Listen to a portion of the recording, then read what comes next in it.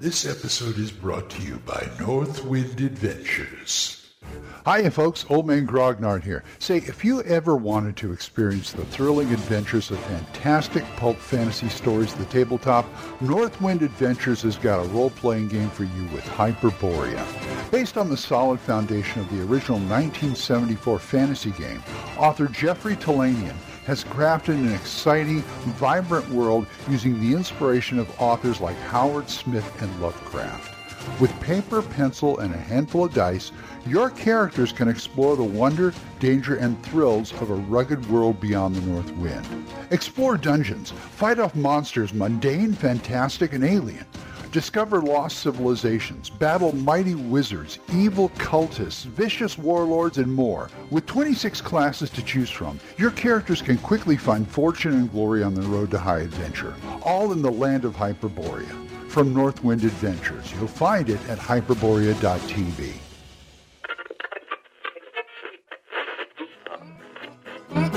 Abandon all hope, listeners. You're listening to Radio Grognard, the OSR podcast about stuff, with your host, Glenn Hallstrom. Hiya folks, Old Man Grognard here. Hope you're all doing well. We got rain today. Oh boy. Well, I'm still working on packing for my convention, and I want to stop and talk about a few things. I've got things strewn all over the place. Every year it's always, what can I get by without? Because I always overpack, always. And that's a problem. I mean, I've watched some YouTube videos about DM kits, and they do a pretty good job. But here's the problem with me, and I'm sure there's other people who have that problem. I mean, convention aside, if you're playing over at somebody else's house or a game store or some public place, you got to bring your own stuff. And here's the problem. If you're involved with more than one game system, it gets a little tricky. So what I do, and I do this for my convention too, and so it is good for a convention. What I have, and this still isn't the perfect solution, but it's the one that gets me by. I've got a whole bunch of plastic tubs that I get from Big Lots. They're like $8 a piece, that I store all my gaming material in.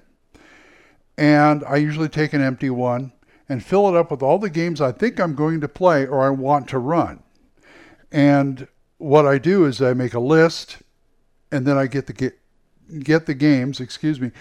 get the games, and then I start cutting back.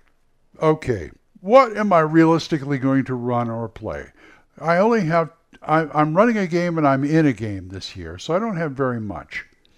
So you got to think about that. And then I start cutting. Like, I was going to take Old School Essentials. It's like, well, I'm taking Rule Cyclopedia. Why do I need OSE? So I got rid of that. And there's, I think, at least one more game in there where I put down Toon and immediately said, no, I'm never going to run a Toon game. I mean, I may someday, but not this time. But I put Savage Worlds there with maybe like 50 Fathoms or something like that. I put that in there just in case. Astonishing Swordsman, because the one game I'm in is an Astonishing Swordsman game, so I'm going to have the book with me. And and all the accoutrements that go with it, like my GM books for whatever I'm going to run, plus whatever GM screen I'm going to use. I've also brought Osric, and that's another thing. Instead of taking first edition, the 3 books, I said, well, let's just take Osric this time because it's 99.9% the same. And so I can use that with anything. Plus I have a small, one of those backpack accordion files full of any character sheets I need. I've got another box set over here with pens, pencils, and all that other stuff. But my main guy, the guy I take to every game, is my bag of holding. And that I have a mini DM screen, pencils, one set of dice that I carry if I forget my dice, 2 note boards, which is those foldable ones you can get. I got 2 of those, some dry erase markers, pens if I have to write something down. I usually bring graph paper, padded graph paper for notes or anything else, quick mats, index cards. And that's what I take in there. That's to play the game. Now, if it depends on what I'm going to do at the con. If I'm going to run something at the con like, say, RC, like Rule Cyclopedia D&D, okay, I'll grab the RC and toss it in the book. And a DM screen or something like that if I have one. I'm not sure if I have one or not around here. Or somebody asked me, they asked me to run Mutant Future. I can come up with something. I bring the book, toss that in the bag. I've got my own GM screen for that, and I toss that in the bag. My dice, I go. So I try to make it as modular as possible with one main box with all my stuff in it, and then my bag of holding is going to, and I may take the accessory of the stuff with the pens and stuff. If I'm running Savage Worlds, I'm going to take the stackable. I got a small stackable box where I put like the pens if I need tape or scissors, or I've got the action card from Savage Worlds in there, and a deck of cards if I'm running that. I've got chips in my bag already that stay in there in a small deck in case I need it. So this is the kind of thing I do. I try to make, if I'm going to a con, I try to make it as modular as possible.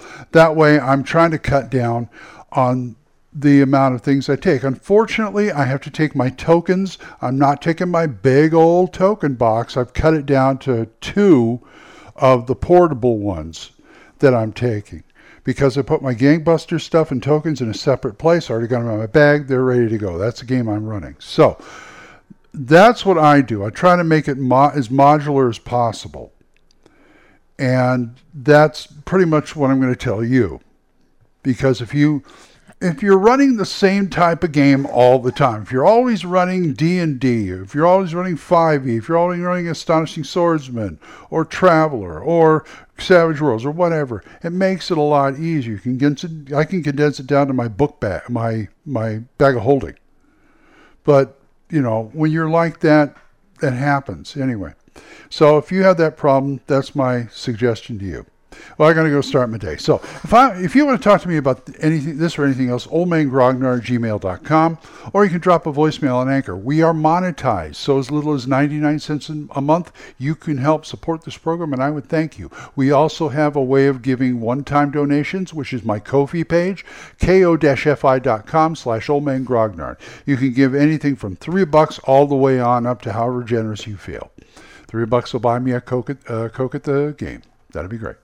So these are the people I want to thank, because they're nice guys. They contribute every month. Not that you have to, but I'm just saying, this is a shout out to Jonathan Dorje, Wendell Jessen, Oliver Shriek, Gilbert Soares, Juan Carlos Llewellyn, Daniel Reynolds, Dan Gregg, Benjamin Brodell, Jason, John Allen Large, Aaron, Michael Tompkins, Randy Nichols, and Joe Harden. Thank you, guys.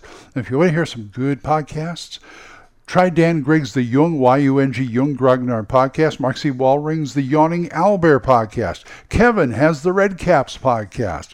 Big John Allen Large, The Red Dice Diaries. Randy and Joe over at Bickus Geekus, and my friend Eric Tenkar's Tavern Chat. So, until I see you folks next time, keep the dice warm, and I'll talk to you later. Bye-bye. Questions? Comments? Send them to oldmangrognard@gmail.com. We'll see you next time when Radio Grognard is on the air.